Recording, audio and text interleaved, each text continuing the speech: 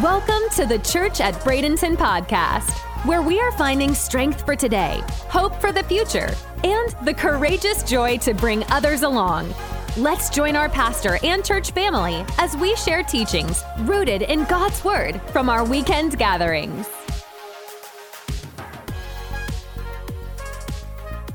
Good morning, TCAB family. Here in the house and all of our family online as well. Would you stand, whether you are at home or here in the house, stand for the reading of God's Word, Acts chapter 2, beginning in verse 42. And they devoted themselves to the apostles' teaching and the fellowship, to the breaking of bread and the prayers. And awe came upon every soul, and many wonders and signs were being done through the apostles. And all who believed were together and had all things in common. And they were selling their possessions and belongings and distributing the proceeds to all as any had need. And day by day, attending the temple together and breaking bread in their homes, they received their food with glad and generous hearts, praising God and having favor with all the people.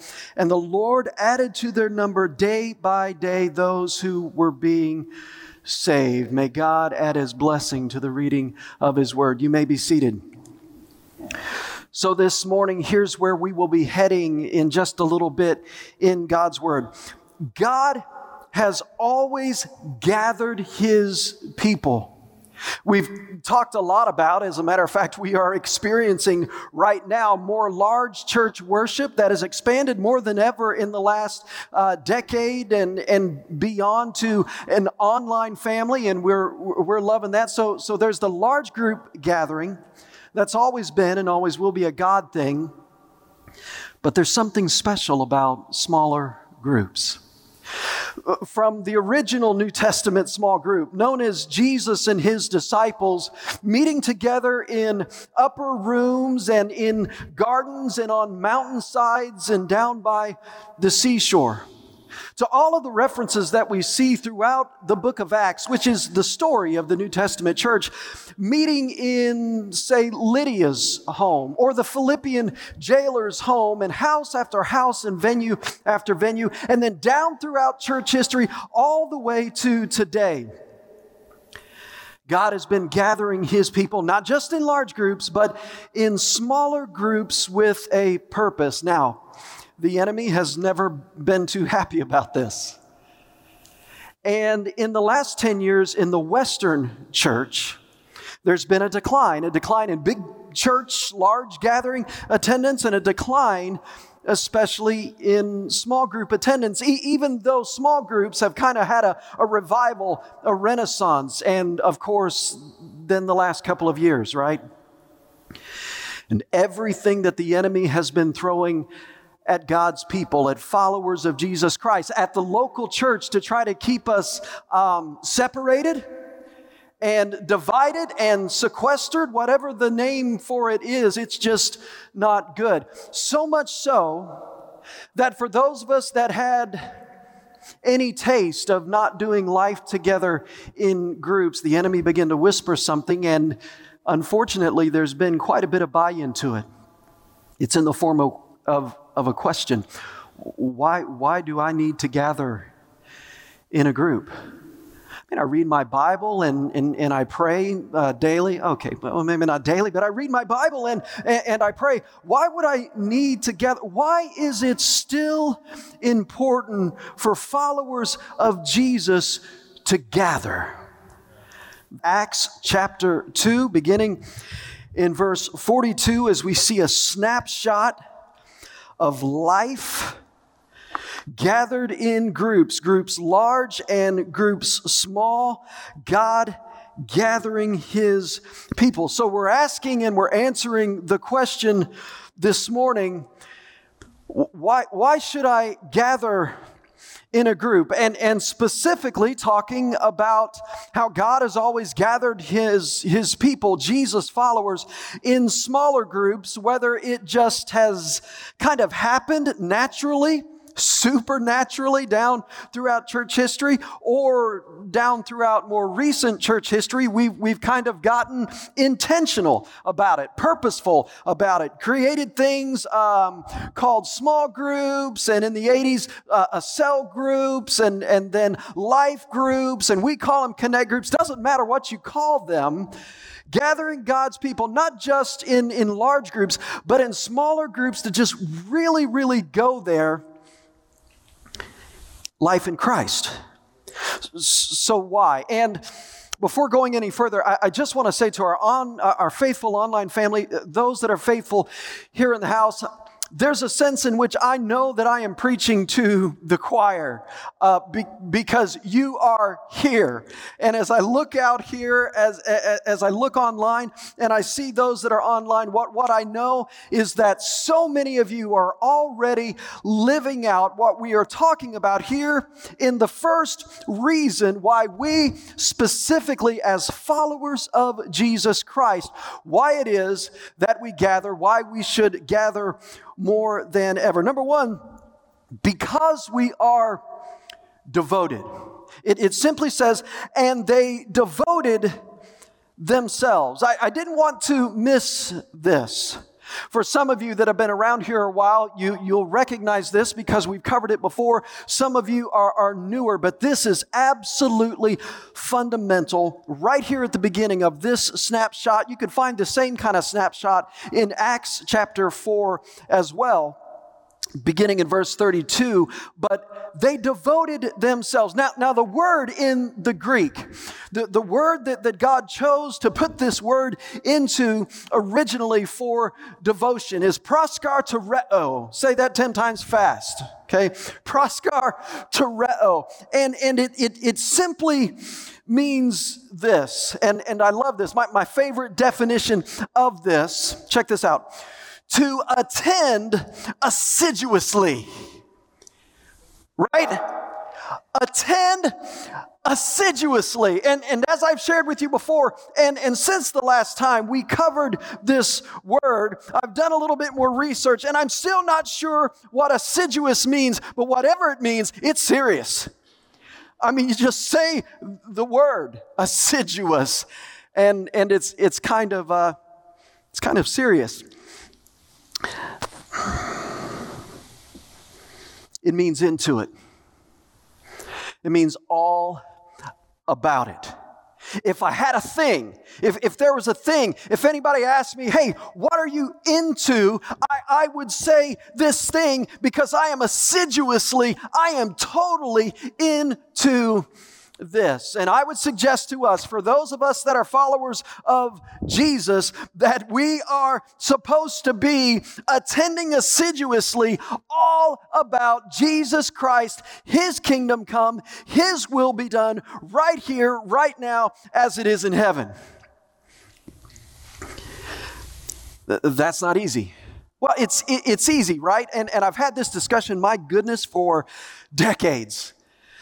From time to time, and it's very fair to make the statement or maybe phrase it in the form of a question, Pastor, isn't it kind of easier for you to be all about it and all into Jesus and all into the local church and what God's doing because that's your vocation, it's your occupation? And my answer to that is very simple. Yes, it absolutely is, and no, it absolutely is not.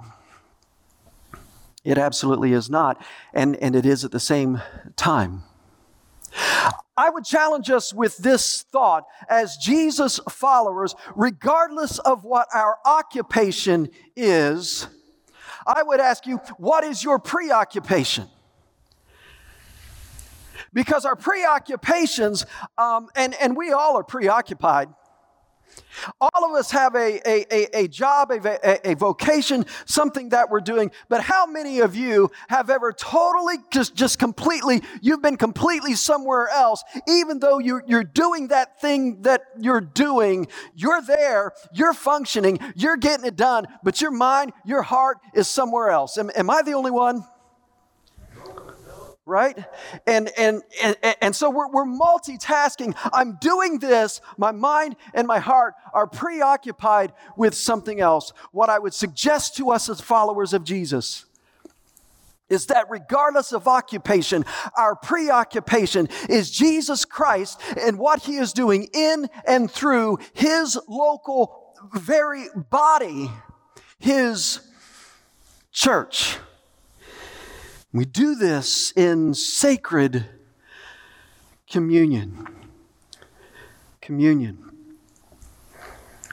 This is harder than ever because the world has always been right there, right? All around us. We are in the world and not of it, but it has never been easier to be into whatever that is, be preoccupied with anything and everything because it's right here. And I may not be able to just physically do what it is that I'm into, but I can follow people that are doing it right now until I can actually get into it and have fun with it. And I'm preoccupied with this world that is in my face and at my fingertips. It's never been easier. James, Jesus' brother, spoke to this. James chapter 4. Turn there with me if you will. James chapter 4, beginning in verse 4. And let me just come right down the middle on this. James chapter 4, verse 4. You adulterous people, do you not know that friendship with the world is enmity with God? Adulterous people, let me pause right there. James is talking to those who are trading a relationship with the world for a relationship with Jesus, even while paying lip service as someone that is proskartereo, fully devoted, all in and completely preoccupied with Jesus. With Jesus, he's saying, in reality, your heart and mind are with somebody else. And isn't that where all adulterous relationships begin? Your mind and your heart begin with someone, something else. You adulterous people, don't you know that friendship with the world is enmity with God? Therefore, whoever wishes to be a friend of the world makes himself an enemy of God. Or do you suppose it is no purpose that the Scripture says He yearns, the Lord yearns jealously over the Spirit that He has made to dwell in us? But, praise God, He gives more grace. Therefore, it says, God opposes the proud, but gives grace to the humble. Submit yourselves, therefore, to God. Resist the devil, and he will flee from you. Draw near to God, and He will draw near to you. Cleanse your hands, you sinners. Purify your hearts, you double-minded. And on. He says, get serious about this. If you have to be wretched, if you have to mourn, if you have to weep because you're giving up some things in the world in order to draw near to God and to be completely and totally preoccupied with Jesus and His kingdom, then that mourning, I promise, he says, it will be turned into laughter. Make the trade. The things of the world for the things of God, and you will never, ever regret making that trade. Draw near. In other words, the people James was writing to, who were all about Jesus, were completely and totally preoccupied with Him and what is on the heart and the minds of our Master. And getting together all the time, here and there and everywhere in the marketplace and downtown and in groups has always been a way of helping us to stay preoccupied with the things of Jesus and His local church. Hence, connect groups. Let me cover real quick the groups that we've got going that you can check out online. For those of you that are in the house afterwards, one of our Connect group leaders, Ron and Alicia Blunden, are hosting the kiosk out in the lobby today, so you can meet up with them. They can sign you up, or you just simply go online at tcab.church and go to connect and just follow the very simple instructions. Here's what we've got going starting on the 26th. Speaking of Ron and Alicia, they are leading a empty nesters, not as young as we used to be, group of followers of Jesus. And we'll be meeting in the gathering place every other Sunday starting on the 26th. And they're going to be diving into James, actually, what we were just reading from. Later on Sunday, every Sunday for 8 weeks, Rebuilding Your Broken World with Mitch and Stephanie Moore. Shout out to Mitch and Stephanie there this morning. They know a little bit about this, about rebuilding a broken world and dealing with tragedy. If this has been you in the distant past or more recently, then you want to gather around God's Word with Mitch and Stephanie on Sunday evenings, also in the gathering place. Let's see. Tuesday evenings, we have a women's group that meets in the home of Sherry Troutman. Sherry has just been doing this. She's been doing this. I think it's been more than 15 years. And so they're going to be gathering and doing a Max Lucado study in the grip of grace. And so, ladies, you can sign up for this. Get in contact with Sherry. She'll give you directions to her house and join in there. Also, on Tuesday evenings, younger ladies, Madeline Pelt will be leading a small group study for teenage girls, simply called Dare Greatly. Young ladies, I dare you to sign up. You're going to love this. I have one word for you. Scones. Scarce have I uttered a more spiritual word. If you've ever had one of my daughter-in-law's scones, especially the white chocolate cranberry scones, it is a spiritual experience, and I don't want you to miss out on it. So teenage girls, sign up for that. Let's see, and then Wednesday nights, they just work for us right now, and we're going to expand and we're going to grow, and we may not always be kind of focused in and got a lot of things going on Wednesday night, but we do for now, and we will for a season. And Wednesday nights. So Wednesday nights, Andrew, Pastor Andrew, Madeline's husband, is leading our student ministries. And so they meet here on campus. By the way, we have childcare for everyone joining groups on Wednesday night. And we got student ministries going, and then we have parenting through the phases of life, which is just kind of very much what is the word, a euphemism for grinding it out until you about lose your mind, hoping the kids will grow out of this stage group. Does that accurately describe it, parents? All right, and they're going to be meeting. Actually, there's a big room right over here off of the platform, and you can meet there with Pastor Sarah, our TCAB Kids pastor. Walk with others that are learning how to survive, parent through the phases. And then my absolutely drop-dead gorgeous and brilliant wife, Elizabeth, I know you're going to hate me for that, babe, is leading a group on the life of Gideon, a life of faith and trial and challenge and ultimate victory. This is a women's group, and they meet in the gathering place as well on Wednesday nights. And then, men, it's time to step up.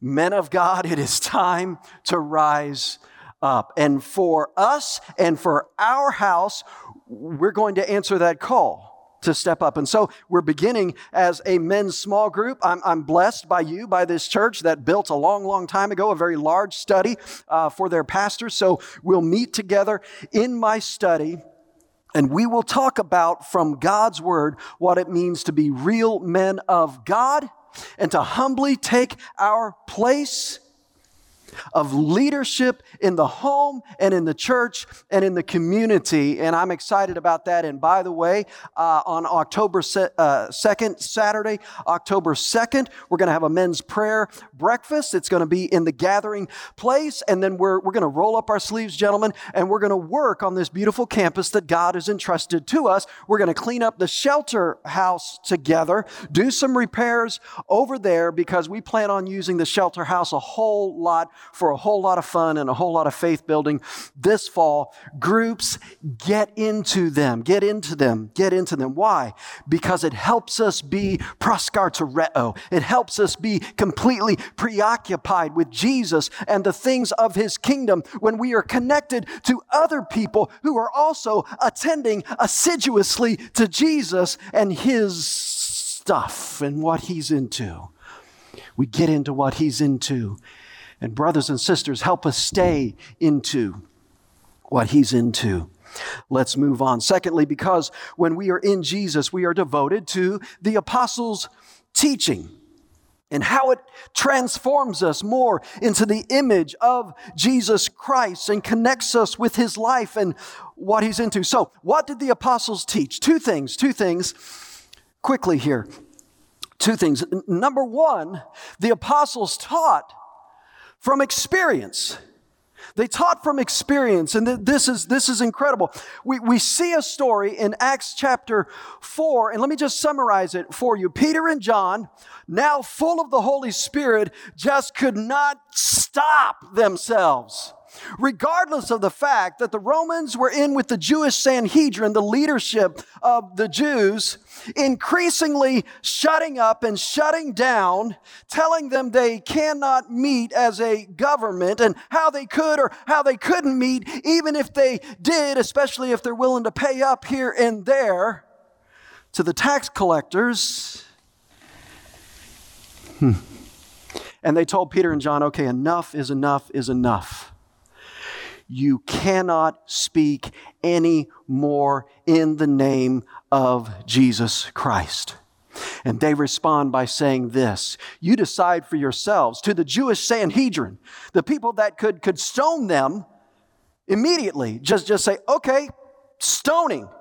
Or if they're wanting to play some gamesmanship, turn them over to Romans, trump up some false charges, and let the Romans do their dirty work. Either way, stop it.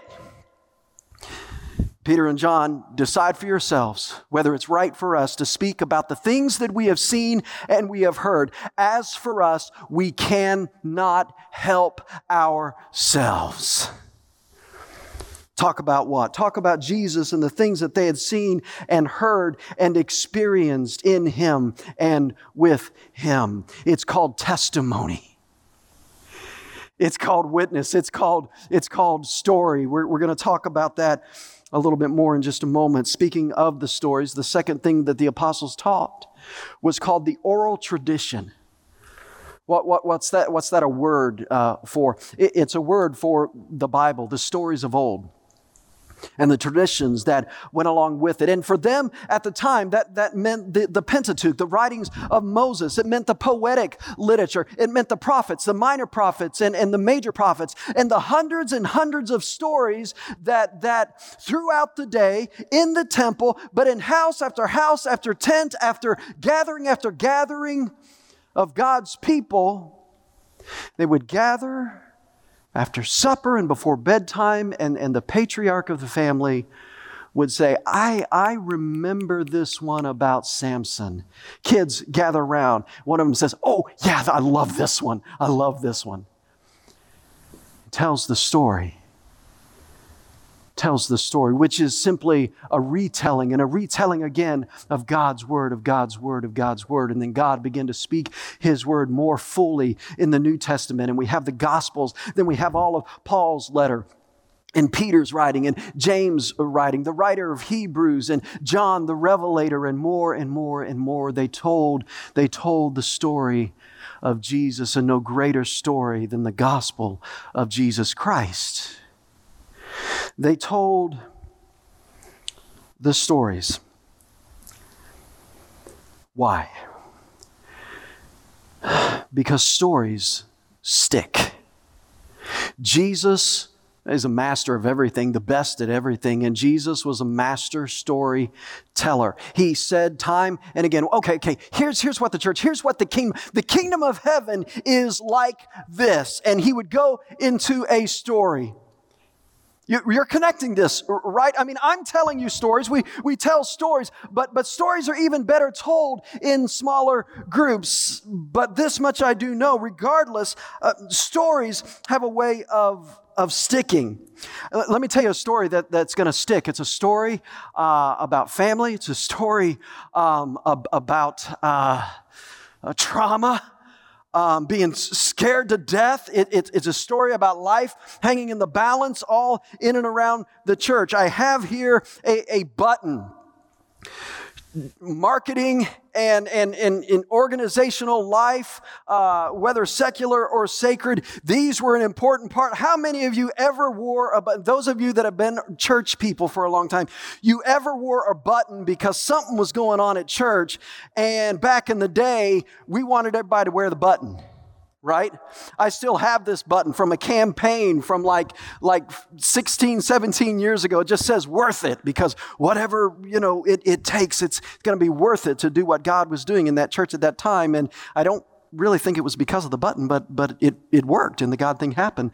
But going back, my goodness, many, many years ago, Mom, you can correct me on this later, because I know my mom and dad are watching from Nashville this morning, and probably 1974, 1975, right in there. I'm 7 or 8 years old. And my older brother, Steve, who's now, Steve's been a pastor and a bivocational pastor. He's a teaching elder at his church and a full-time teacher as well. And it was vacation Bible school time, which meant free childcare for like all day, all evening for parents. And that's why it was so successful in the 70s and 80s. And Vacation Bible School had happened, and there were pins, and we hadn't gotten there. Times were tough there in the 70s and 80s with inflation, and so the buttons then didn't have this little latch right there. You can stick it up there so you're not sticking yourself all the time. We just had buttons, and I remember being in the kitchen, and I remember Steve starting to gag. Why do you think Steve started to gag? Because Steve was really into it. He was taking in everything VBS had to offer, including the button itself. And I'll be honest with you, I remember this story being told enough times that in my memory, Mom, you'll have to correct me. We should have talked about this last night on the phone, but I don't remember if I'm remembering it so clearly because the story was told so often, or because I was there in that moment and the story was told so often. But this story has always stuck with me because there's Steve choking on the VBS pin. And he could neither swallow it, praise God, because not a good situation. The outcome would not be good. And he couldn't get it up either. He just and he's sitting there gagging, and it's not as light and funny as I'm making it. In my mind, I'm terrified, I'm horrified, and Mom yells out, and Dad comes over, and trying to do what you do, and you're clueless, and do I bang the back? Do I do the Heimlich? What do I do? And nothing was working as Steve is gagging, and so my dad, and a very, very tall man, 6'5", and change, really, really long fingers. Dad, knowing that it's now down here somewhere, Dad sticks his fingers down in Steve's mouth, down his throat, and feels around in there and finds the pin and finds the needle and braces it up against the side of Steve's throat and jams the needle underneath his fingernail and pulls it out. Dad, that's taking it for the team right there. Yeah, you can clap for Dad. You can clap for my dad. And again, Steve was fine. What's the point of the story? Don't swallow buttons. Praise the Lord. Let's move on. Stories stick. You may not remember a thing from this morning's message, but you're going to remember that. It was traumatic. It was real. The story could have turned out very different. Tell stories. Tell stories. One of the great old hymns of the faith simply says, tell me the stories of Jesus. Write on my heart every word. Tell me those stories most precious, sweetest that ever were heard. Tell stories of Jesus, of Jesus, of Jesus, because they have a way of making sacred communion what they need to be. Reason number 3, because we're devoted to the fellowship, the sacred communion of the saints. The word there is koinonia. And it means partnership and participation, but in the deepest sense, it means a sacred communion. Here's the magic of getting together in groups. And I know we feel it in the large group setting, and I'm loving it, and I'm loving it. But there is something when a few followers of Jesus gather together in deep sacred communion, because here's the deal. It's harder to be anonymous. It's harder to be anonymous in smaller groups. It just is. And we love, especially in a society in Western culture where we've been taught, even though we didn't know we were being taught this, rugged individualism, and how much that has seeped into the body of Christ. And even if we do, we love our anonymity, right?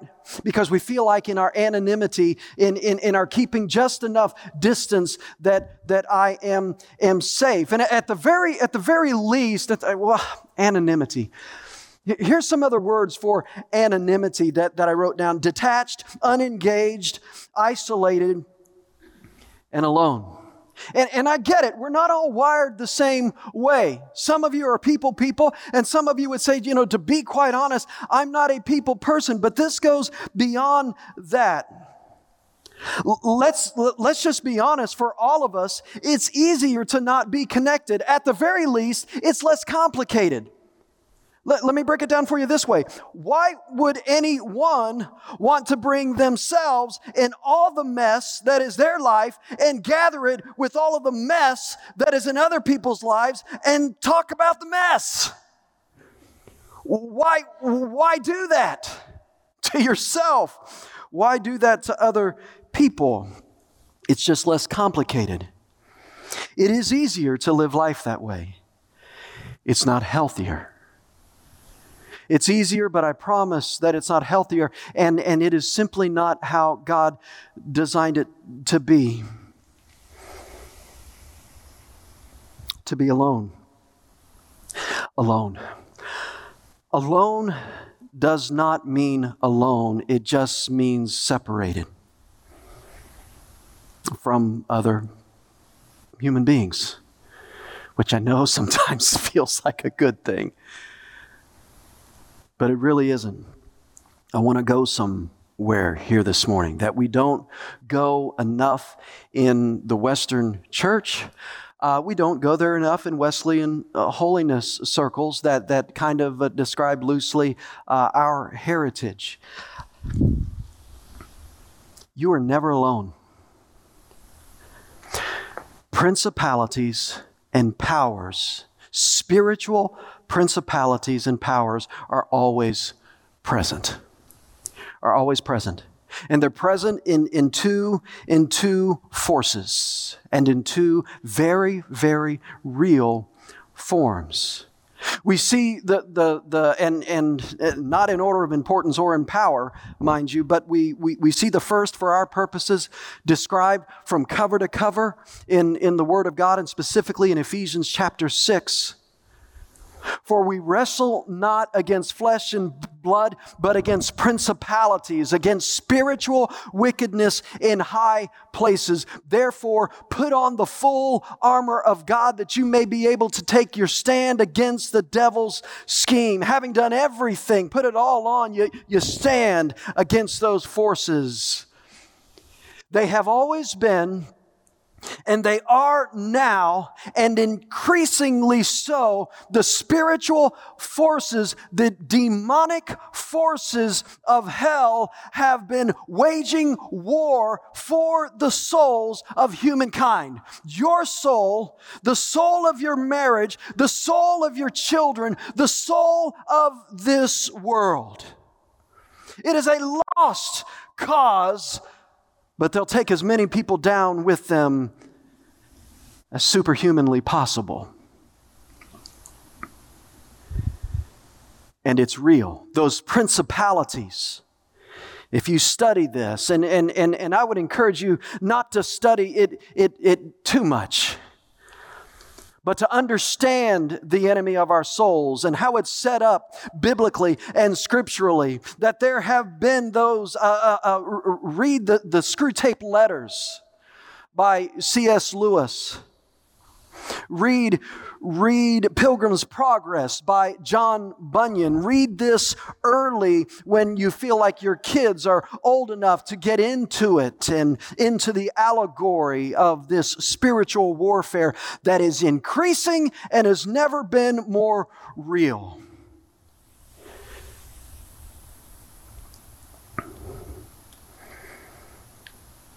Thankfully,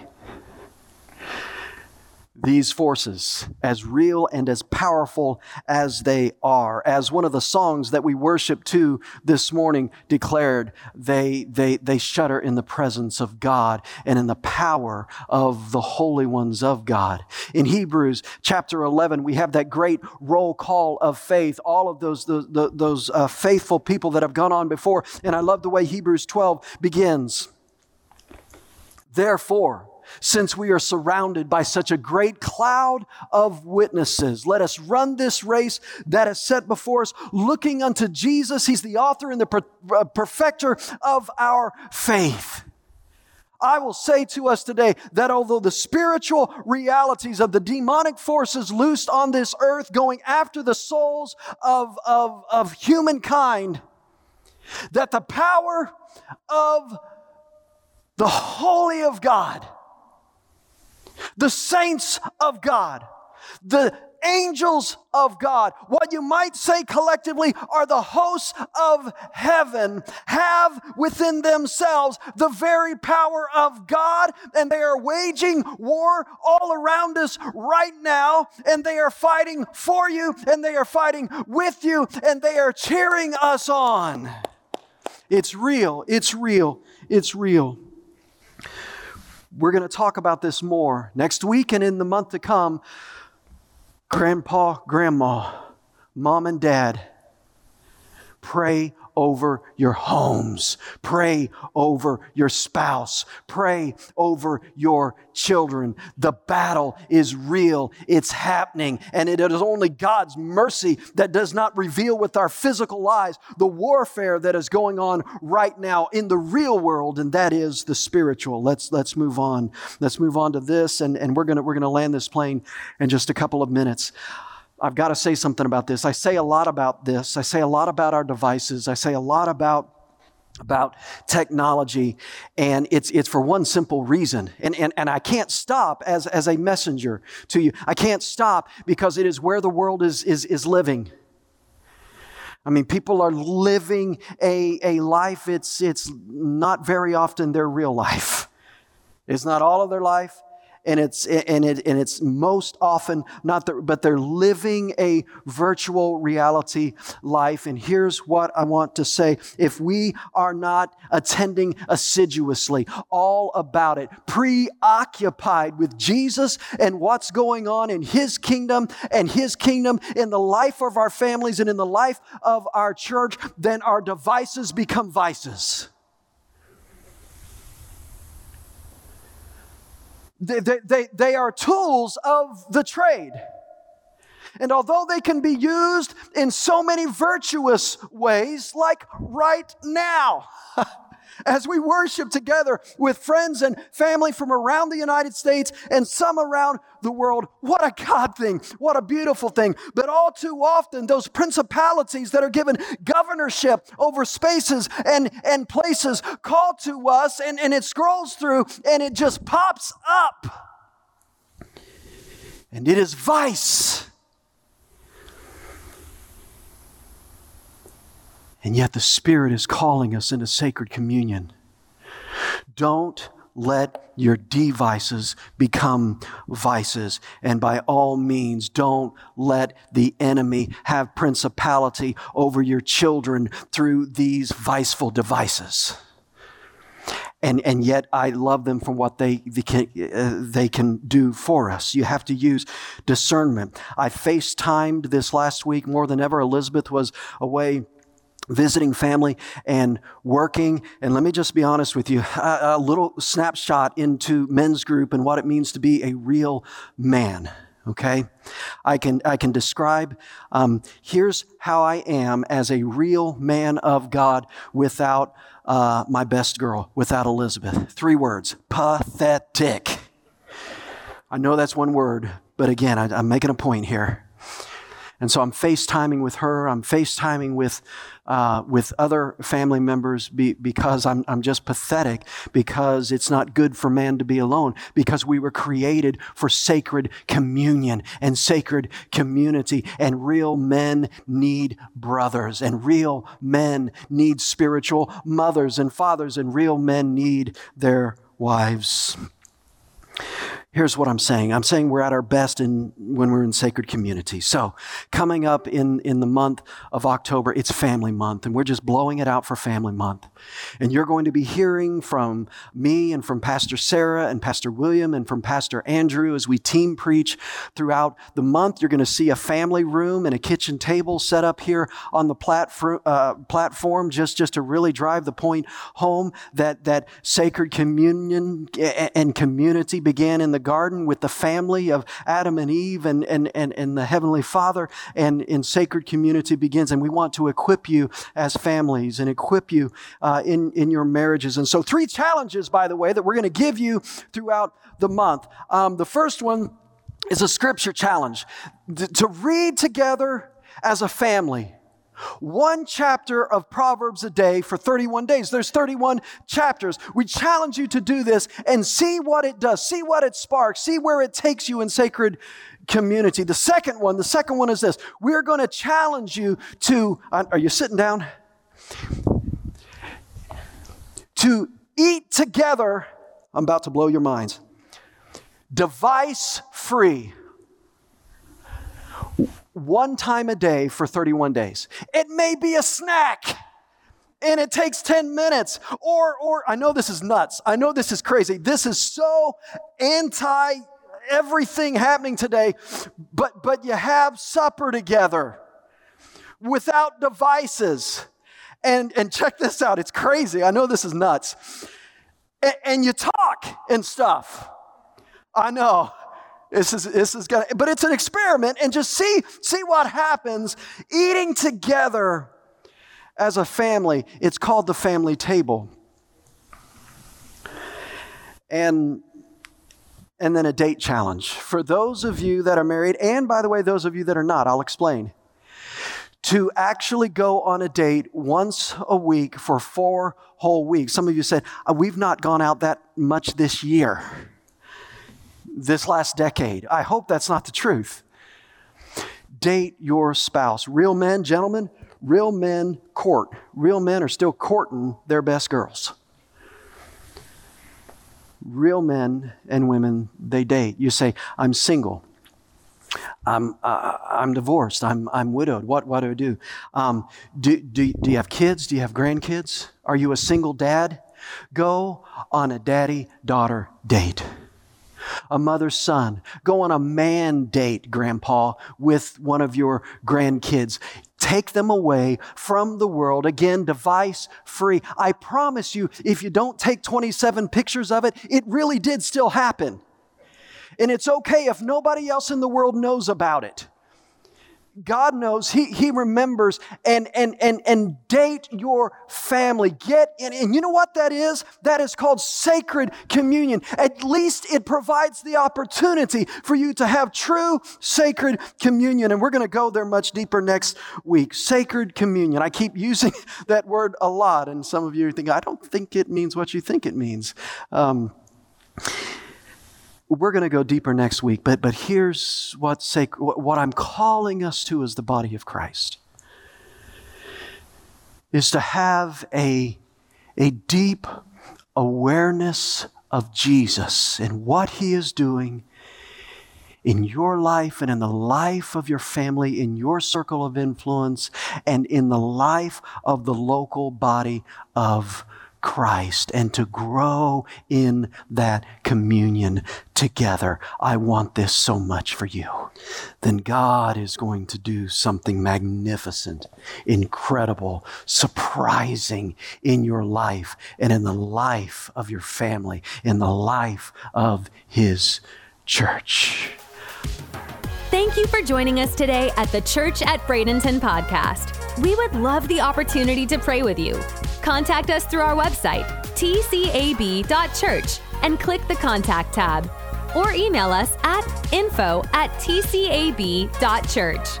If you like the podcast and want more, don't forget to subscribe to get new content each week. And please, feel free to share it with others.